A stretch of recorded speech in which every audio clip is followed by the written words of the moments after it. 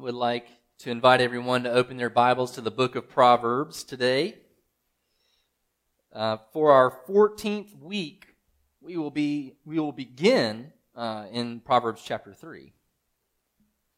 Proverbs chapter 3.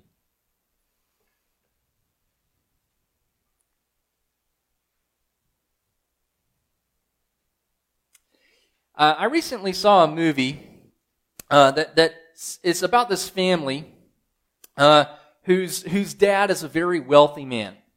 He owns his own publishing company. He's saved up a ton of money, has a big house. He's just a really wealthy dude. And the movie centers on the fact that this man dies, right? And the members of the family who, like we learn, always kind of took advantage of him, didn't appreciate him, that kind of thing. They are trying to figure out how he died. And so this whole movie is trying to figure out what happened and, if he was killed, right? Looks like a suicide, but they're trying to figure out if he was killed. And so each member of the family has some claim to some portion of the inheritance. The movie kind of reveals each members of the family story and how each of them had some stake in the inheritance and how in their lives, they took advantage of this and that kind of thing. And so most of them, right, are eager to learn what's in the Father's will, right, and how he's going to apportion his inheritance to his family. And even though the movie's kind of about this, it follows it really from the perspective of the father's caretaker, who's a young immigrant nurse from some Hispanic country. The movie never tells us. And she's pretty poor because she has to take care of her mom and her family. And so the family members, right, they assure her, right, that even though that their father's dead, like, they're still going to take care of her. They assure her over and over again, you're one of us. You're part of our family. We're going to take care of you, that kind of thing. They're not going to leave her and her family out to dry. Well, a big twist in the movie is that this father decides to leave his entire inheritance not to any member of his family, but to his caretaker. He leaves it all to her. And it's largely because his family took advantage of him. They should be on their own 2 feet, right? And so he basically takes it all from them and gives it all to his young caretaker. It's only when they realize that none of the wealth is theirs does their tone change completely. Instead of reassuring this caretaker, they begin threatening her. They become vindictive. And all of them turn on her, and it turns out they're not as caring and supportive as they had been letting on this whole time. What this exposed in this family was that they were only concerned about her as long as they got what they wanted. But when they didn't get what they wanted, she became a threat to them. In other words, what their hearts truly prized was exposed. The Bible has a lot to say about wealth, and none of it is all good, and none of it is all bad. But one common thread that we see in Scripture is that wealth has a unique ability to expose what we prize. And I think this is what Proverbs does. Because in one breath, how does Solomon promise riches and wealth if we follow wisdom, but in the next warn of the dangers of trying to acquire it? I think the answer lies in determining what we prize. What is it that we prize? So look at chapter 3, verse 9 with me. Honor the Lord with your wealth and with the first fruits of all your produce. This isn't a call simply to give unto God, although that's what it is, right? This is a summons to restructure your heart. It's a call to prize rightly. Right? Don't just, yes, give to God, but that's not what it's saying. It's saying prize rightly. And I want to unpack what that means today. And what you'll hear today isn't anything you haven't heard before. All of you have heard this in some place or other. But this is a chance to examine our hearts to see what it is that we truly prize. Right now, Mallory's mom has Amazon Prime, and she lets us use it. So instead of using our own Amazon account, we use hers, and we use it a lot more than she does. And this is really dangerous because it's so easy to go into the app, press a couple of buttons, and get what you need. If anything comes to our mind like, oh, we need this, well, I'm just going to pull out my phone and order it, and it's going to be here in a couple of days. It's really, really dangerous. And it doesn't really help foster contentment when all we need to get what we want is to just press a couple of buttons on a screen. And I would say that the first aspect we all need to learn is to prize contentment over control. Prize contentment over control. If you want to, you can flip over in your Bibles to Proverbs chapter 11. Just a few pages over. Proverbs chapter 11, verse 28. Whoever trusts in his riches will fall, but the righteous will flourish like a green leaf. The contrast here is between falling and flourishing. Right? There's either a falling that's taking place or a flourishing. Solomon is saying, if you don't want to come to misery, avoid this. And if you want to flourish, then do this. Pretty easy, right? And flourishing sounds good, right? None of us want to fall. None of us want to go into misery. We all want to flourish. Don't you? You want to flourish? I would like to flourish. Thank you, Solomon. Tell me how to flourish.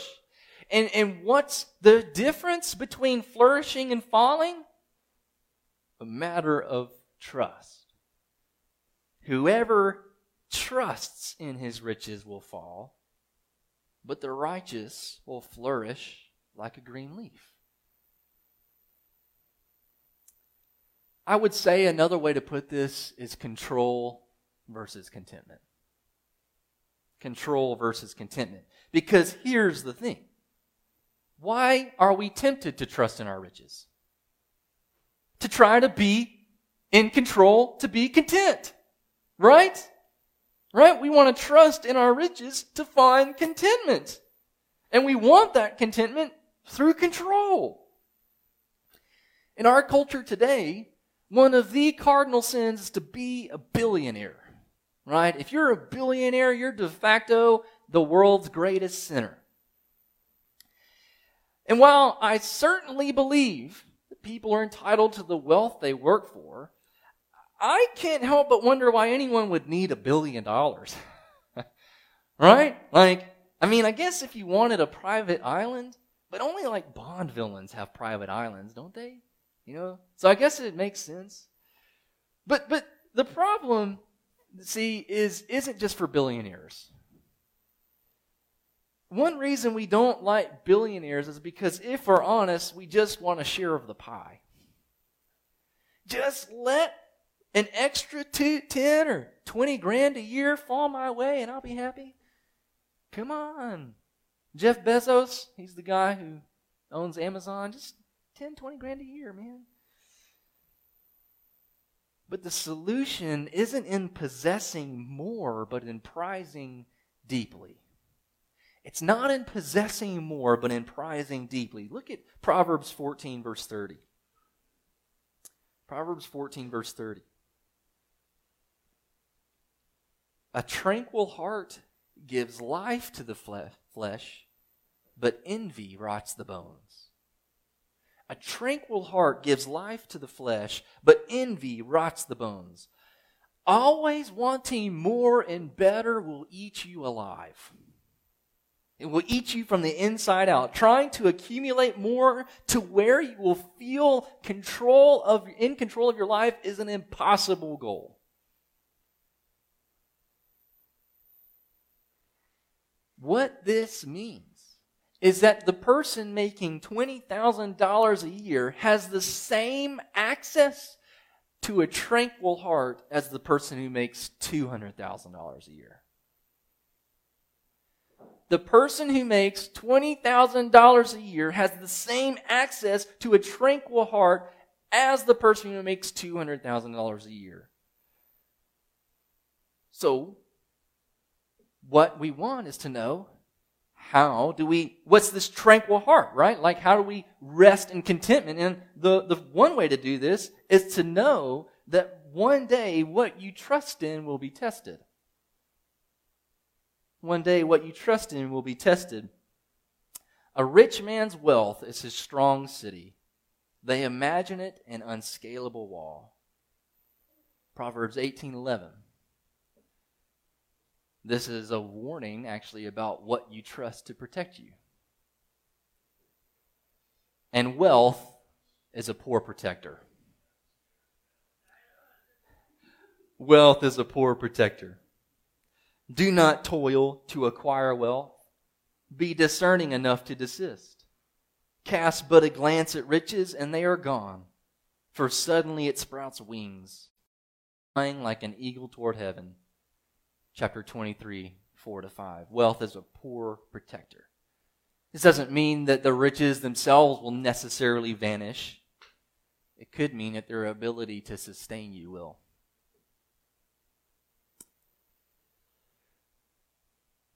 The flip side of having control, ironically, is rest. Because when we prize wherever you are, be there. Wherever you are, be there. And contentment, when we prize contentment, we rest where we are. Chapter 27, verse 1 says, "Do not boast about tomorrow, for you do not know what a day may bring." This is exactly what James picks up in his letter. In James chapter 4, verse 13, "Come now, you who say today or tomorrow we will go into such and such a town and spend a year there and trade and make a profit. Yet you do not know what tomorrow will bring." It's not a mistake that the person James is talking about that James is addressing, that Proverbs is addressing, is one of wanting to take control. Have control. And so the reason that this is important is because instead of boasting about tomorrow, trying to take control, resting where we are gives up control. Resting where we are gives up control. One pretends to be rich, yet has nothing. Another pretends to be poor, yet has great wealth. Chapter 13, verse 7. The one who pretends to be poor is the one who acts like his wealth isn't even there. He holds on to it loosely. And we can hold on to our wealth loosely. We can give up control when we know how to rest in God.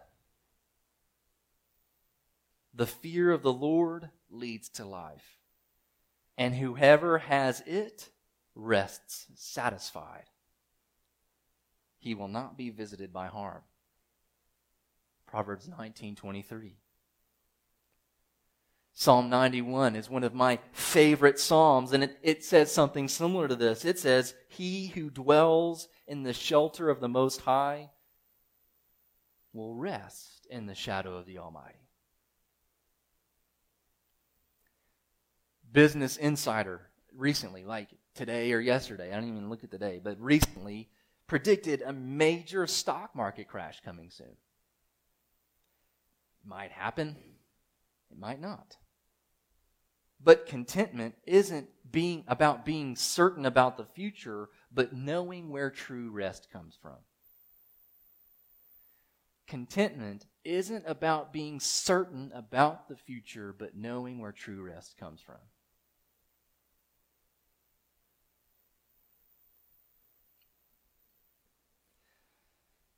I'm a poor sleeper.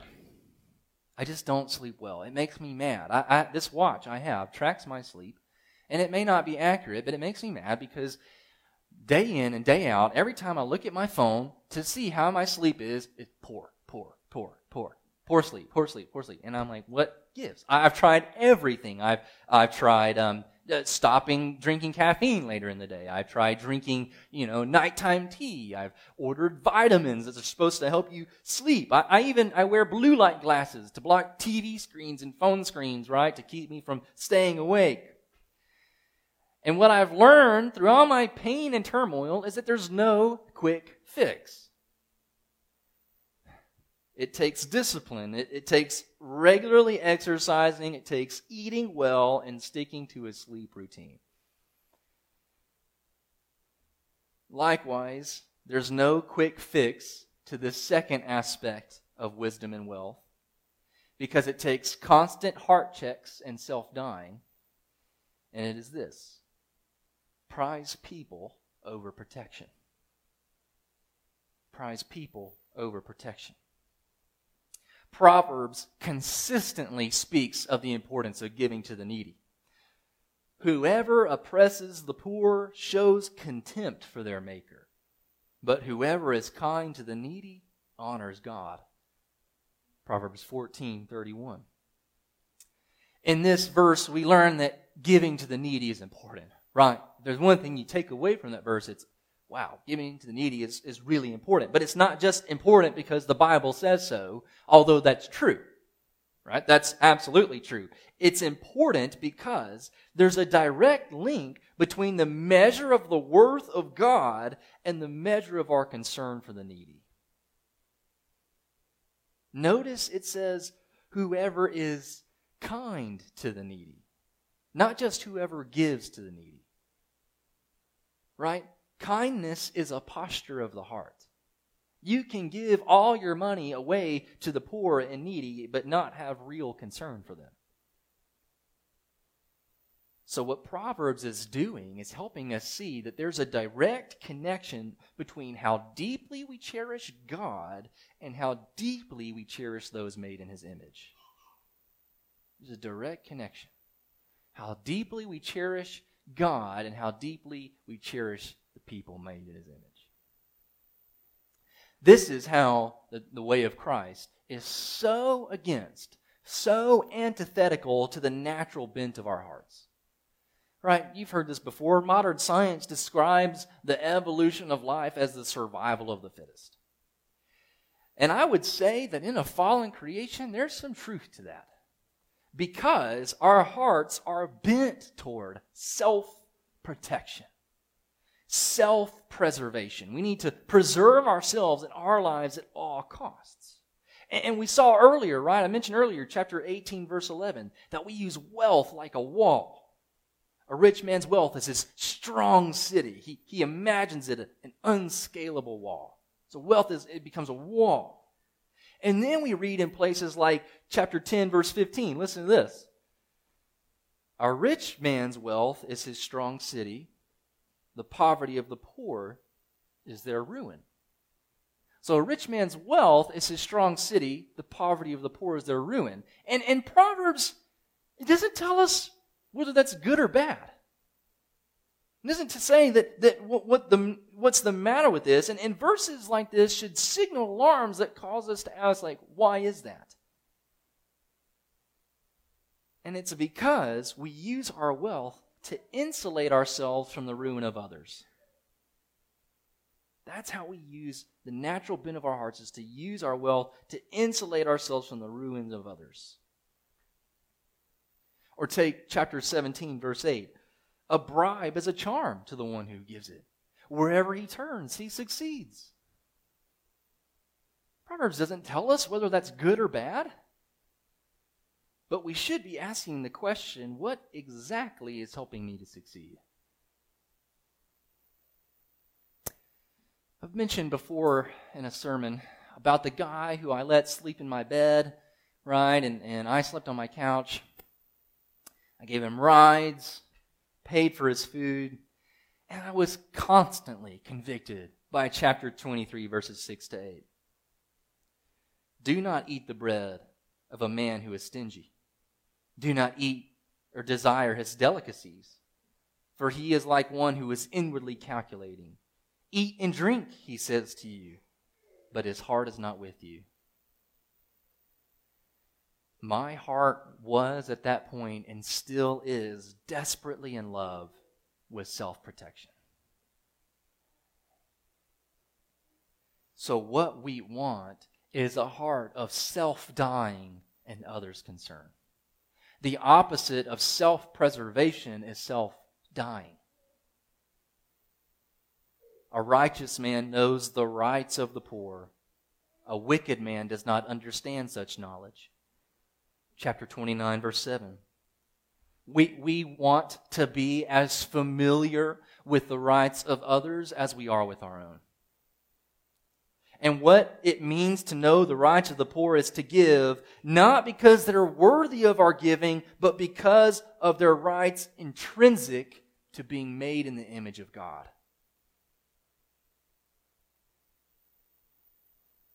Chapter 11, verses 24 to 26. One gives freely, yet grows all the richer. Another withholds what he should give and only suffers want. Whoever brings blessing will be enriched, and one who refreshes others will himself be refreshed. The people curse him who holds back grain, but a blessing is on the head of him who sells it. Ultimately, we want to use our wealth to show the worth of Christ. That is what happens when we respond to those in giving, even when they disgust us or they mistreat us or insult us. If your enemy is hungry, give him bread to eat. If he is thirsty, give him water to drink. For you will heap burning coals on his head, and the Lord will reward you. The direct connection between how deeply we cherish God and how deeply we cherish those made in his image. So prize people over protection.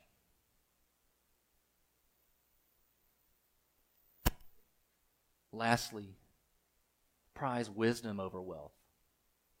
Prize wisdom over wealth. I don't want you to walk away with the wrong impression, because Proverbs, generally speaking, speaks very positively about wealth. Right? Very positively. Wealth, then, is not the problems, but that our hearts can so easily prize it. And even though Proverbs speaks positively of wealth, we still have to be reminded over and over again how much better to get wisdom than gold. To get understanding is to be chosen rather than silver. Chapter 16, verse 16. Have you guys ever heard of the marshmallow study? Right, it's been repeated several times, but it started in 1972 when a professor offered children one marshmallow. You can have this marshmallow right now, and you can eat it. But if you wait, then you'll get an even better reward later. Solomon wants to put us in a study like the marshmallow study. Right? We want to see what our hearts truly desire. We should ask ourselves, what if someone gave me $1 million?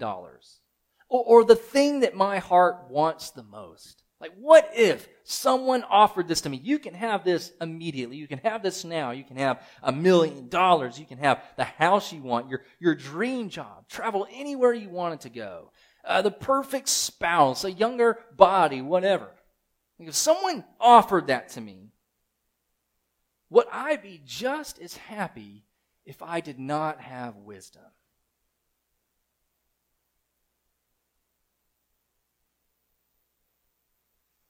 He asks in chapter 17, verse 16, of what use is money in the hand of a fool, since he has no desire to get wisdom?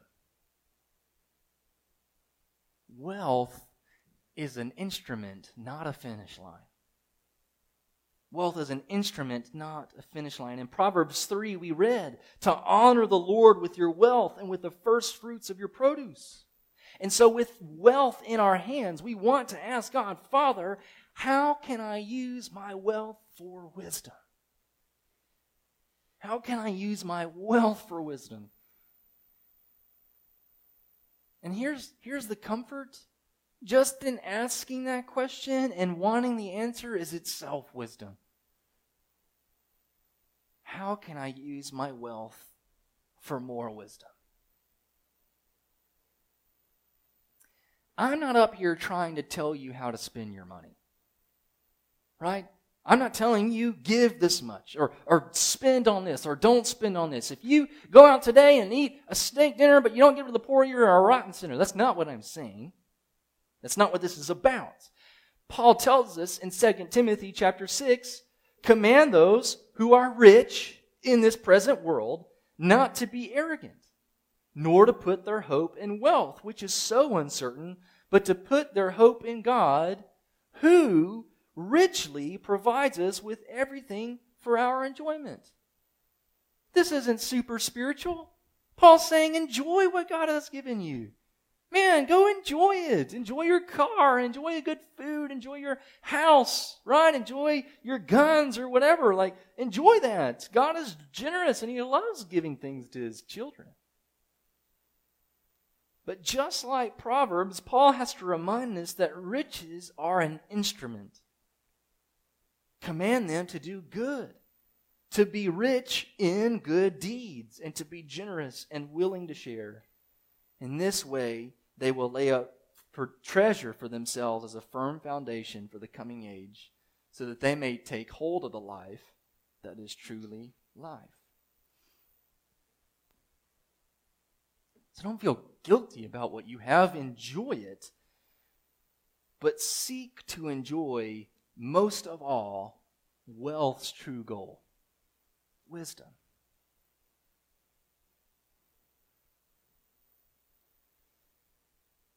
Ultimately, we value wisdom because it is in wisdom where we find Christ. We want to be driven to Christ that we might see the worth of Christ and all of our wealth and our possessions as being instruments to seeing more of Him. We want more wisdom so that we can have more Christ. That's why we value wisdom the way that we do. This is about being driven to Christ, because none of us values Jesus as we ought. We don't prize Him or His wisdom like we should. We don't see His worth as it truly is. Our hearts are always forming grips around our wealth and our possessions and wanting control and protection. And only Christ is the physician who can heal sick hearts. Go to Christ and ask Him to see His worth, because He is faithful and He will show you. What about you? As Christians, we want to be driven to Christ every day. But have you been driven to Him in saving repentance and faith? That's what our time of response is for after the sermon. It's not just to sing a song. If you want to see the worth of Christ, then this is the time for you to come to Him today, to be driven to Him, to see His worth. And you can take hold of that today.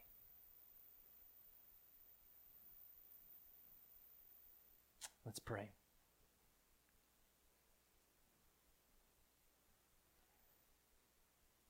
Lord Jesus, we are like little kids who toil with mud and grass and broken toys when your infinite worth is offered to us. And our hearts are always going after control and protection and wealth and more. Lord Jesus, help us to see your worth as it truly is. The Son of God, creator and sustainer of the universe, the one who heals our hearts, the one where we find our rest. Show us your worth, Lord Jesus. Bring us to repentance and faith. Lord, and may all of our wealth, all of our possessions, all of our enjoyment of the things in life be instruments into seeing more of your worth and more of your glory. May our hearts be deeply Christ-centered and Christ-exalting. And it's in your name that we pray. Amen.